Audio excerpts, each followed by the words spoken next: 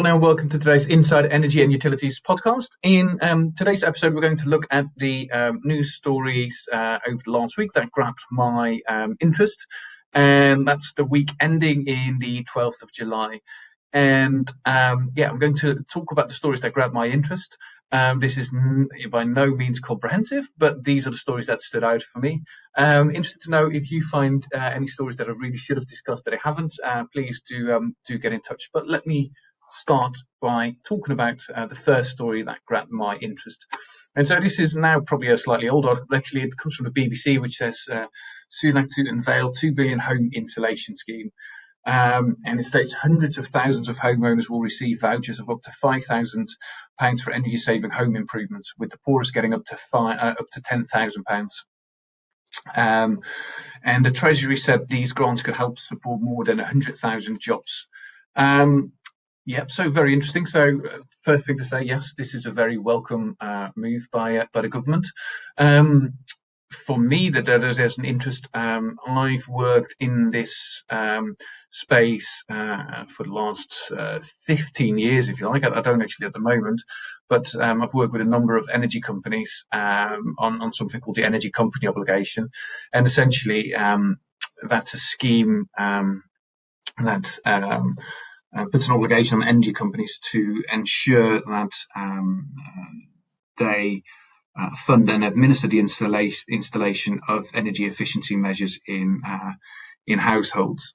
And so for me, I've got a big interest, and there's two big interests. One is the sort of 50,000 view strategic level, and one is the sort of detail level. And the detail level is, how is this going to work? When the biggest sort of pot of money for retrofit funding comes from the energy company obligation that I've just mentioned. So for me, it's going to be interesting to see from what I'm reading, and this was sort of very much an early article, and I think a lot of the detail will come out at a later stage. But from what I'm reading, is this is not administered by energy suppliers. This seems to be run by government. Again, that might change, or I might have missed something. But when this came out last week, that wasn't very clear. So for me, that is interesting. And then, the interesting part is, how do you claim? For those firms that install it, what accreditation do they need to have? Again, if you work in the energy company obligation / Green Deal space, you have some accreditation called past 2030. How will that work on this scheme, and how long will it run for? The other part is very much the high level view, to say, as a society, we're transitioning to net zero. We're looking at the COVID-19 green recovery. How does this fit into the wider picture of things, and what is the strategic picture here? Because energy efficiency and reducing our consumption is a big part of getting to net zero, but you get into a lot of complicated questions, such as single measures versus whole house retrofit, and then the cost of whole house retrofit. And then a lot of homes have already been insulated and have a lot of basic energy efficiency measures installed under previous funding regimes. And really, we need to start looking at the hard to treat homes, which are your solid wall properties, which you can't easily insulate, and the cost of making them much more energy efficient is also much more expensive. So for me, it's a very welcome move, but it's a very interesting move, and to see what is the sort of strategic picture here. So that's the first story. The second story actually fits in with sort of two stories, but it comes from energystorage.news, and basically says, batteries cost-effective alternative to fossil fuels, UK grid operator flexibility project finds. So the conclusion wasn't sort of interest to me, because obviously I think most of us are probably aware of the potential of battery technology, and that it's cost effective, and that it's got a very big sort of role to play in the journey to net zero. So the article goes on to say, batteries can offer a cost-effective option for upward and downward reserve to the UK grid, a project run by AI and automation tech firm Aramco with transmission network operator National Grid, ESO, has found. The trial, first announced in May, found that the Electricity National Control Centre can effectively request the availability of sustained upward and downward reserve using a new operational agreement. As such, batteries offer a real alternative to thermal power plants and combined cycle gas turbines in particular. So what for me was interesting to see here wasn't the conclusion. As I said, what for me really is interesting here is to see a trial and where they use Arenco, which is a firm that uses automation and AI. And so for me, the interest here is really the emergence of AI in energy. I think we will see a lot more in the coming years and very much in the coming months, I suppose. I think AI is going to be very, very dominant within energy, obviously in a lot of spaces, but in energy, particularly when you look at a flexible grid and that kind of thing. And again, the bigger picture is when we look at the journey to net zero, we look at a lot of niche technologies and renewables, obviously, but for me, AI has a very big role to play in that as well, and so it's very interesting to see what does that mean, and how do we control, how do we monitor and regulate for the use of AI, and everything that entails. So that was a very interesting one, and again, on that theme, the sort of article that I grabbed my interest the day after was this one from currentnews.co.uk, which says enhanced data is a critical prerequisite for the energy transition, says Kwarteng, and that's obviously Energy Minister Kwasi Kwarteng.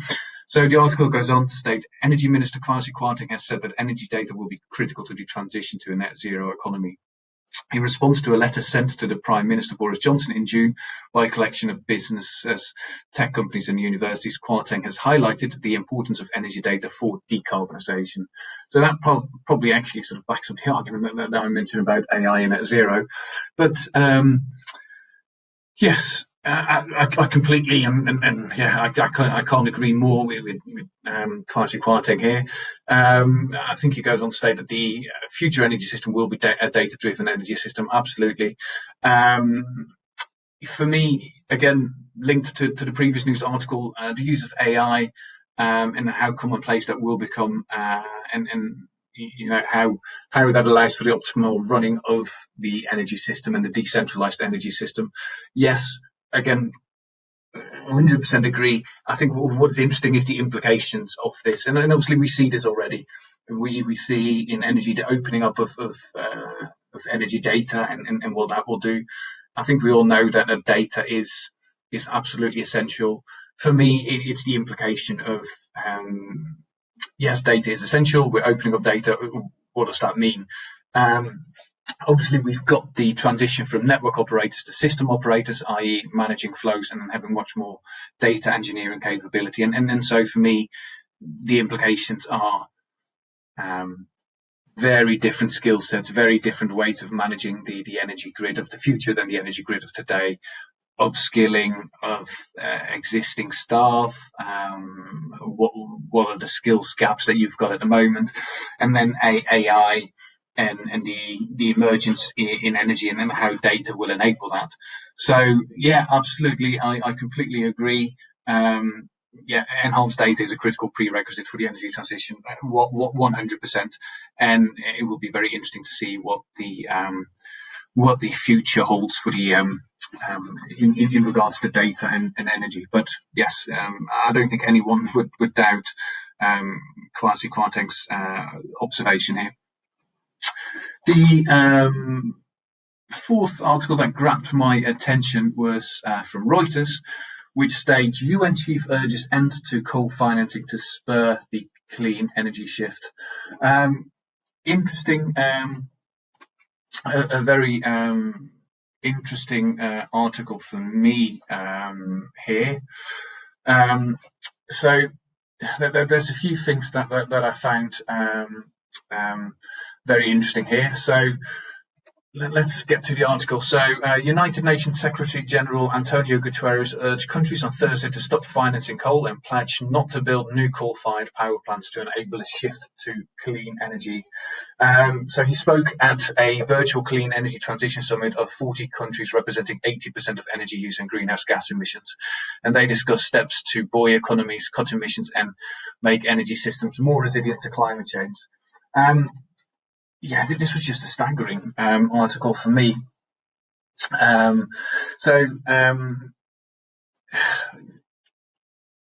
Yeah, where do I begin? So one of the sort of things in this article that really grabbed my attention was, and it's a completely staggering statistic, it states that it talks about China moving to a more cleaner way of doing things and being very much committed to that. And I think, we have to sort of applaud that. But the other staggering statistic that in this article is, it stated that China has more coal-fired power under development than the entire US coal capacity at the moment, 250 gigawatts, which is just staggering if you think all of that coal will come onto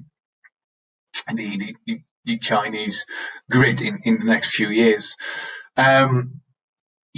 So for me, what is interesting is that this is talked about and sort of UN level and how much the focus is on the clean energy shift. So that was a first. The other thing that I sort of picked out was that I think UN Secretary General Antonio Guterres also said that the business case for renewables is better than coal. And so again, pardon the pun, but if we look at the sort of coal phase of the first energy transition away from coal, you can now clearly see that for investors, renewables are more attractive than coal. And I think within that, we can also see that with the energy transition that we will start seeing the same thing with other fossil fuels, and that the business case for renewables is going to get stronger and stronger as the years go by. And then when we're talking about years, we're literally talking 1, 2, 3, 4, 5 years, not in decades. And it also shows me here that there's a lot going on globally that obviously various countries can't control, and it shows me the importance of dialogue and discussion, and obviously COP26, the climate change conference, which has been postponed this year to next year due to the coronavirus. But it does show me that the energy transition is very much a global transition. I suppose there's no surprise in that, but I think we sometimes lose sight of that when, particularly wherever you work. I work in the UK, so I'm very much focused on UK politics. I have a little global look here and there, but obviously this is very much a global drive. And so for me, the importance of things like COP26 and having that global discussion, I think, are absolutely essential. And then the final article comes from The Guardian, which says, from dusted off bikes to electric dreams, the UK green economy booms on back of COVID-19. Pandemic accelerates development in sustainability from businesses and consumers. I did not like this article at all. I don't know. I just didn't take to it at all. But I completely agree with the sentiment. I think one of the quotes in there comes. Let me have a look. Comes from Stephen Jennings, a partner at global advisory firm PwC. And he says, one of the unintended consequences of the coronavirus crisis is the opportunity for businesses to think about the future. If a company has to rebuild itself, it makes sense to reconfigure how it works to be more sustainable. And I do fully agree with that. I think COVID-19 has been a bit of a pause button and almost reset button. And we know that the economy has been hit hard and that it will be hit harder as this unfolds, unfortunately, and that picture doesn't look very pretty. I think what has been interesting is that instead of what we've seen with the previous crisis in 2008, the big financial crisis, when I worked when I looked at sort of sustainability, the big focus shifted away from sustainability to economic recovery. It seems that COVID-19 has almost done the opposite. It allowed us to sort of pause and question really, and how do we operate in this world, and what is important. And it seems to have been a rallying cry from and every sector of society, using this as a way to become to look at the future and become more sustainable. And instead of economic recovery, we're talking about green recovery and sustainability sort of at the heart. So even though I didn't like the article, I fully agreed with the sort of sentiment of it, and I agree that COVID-19 has become a rallying cry to do things different, really. It will be interesting to see how that sort of pans out in the next 9 to 12 months. But yeah, I can completely agree with the article, even though I didn't like it. And I think that those were the 5 main stories from the last week that really grabbed my attention. Let me know what you think of some of these stories, and yes, very keen to hear your feedback if there were any news stories that I really missed. I hope that was useful. If you do want to get in touch, please do so via LinkedIn or Twitter at Sepp van Dort. Thank you very much for listening.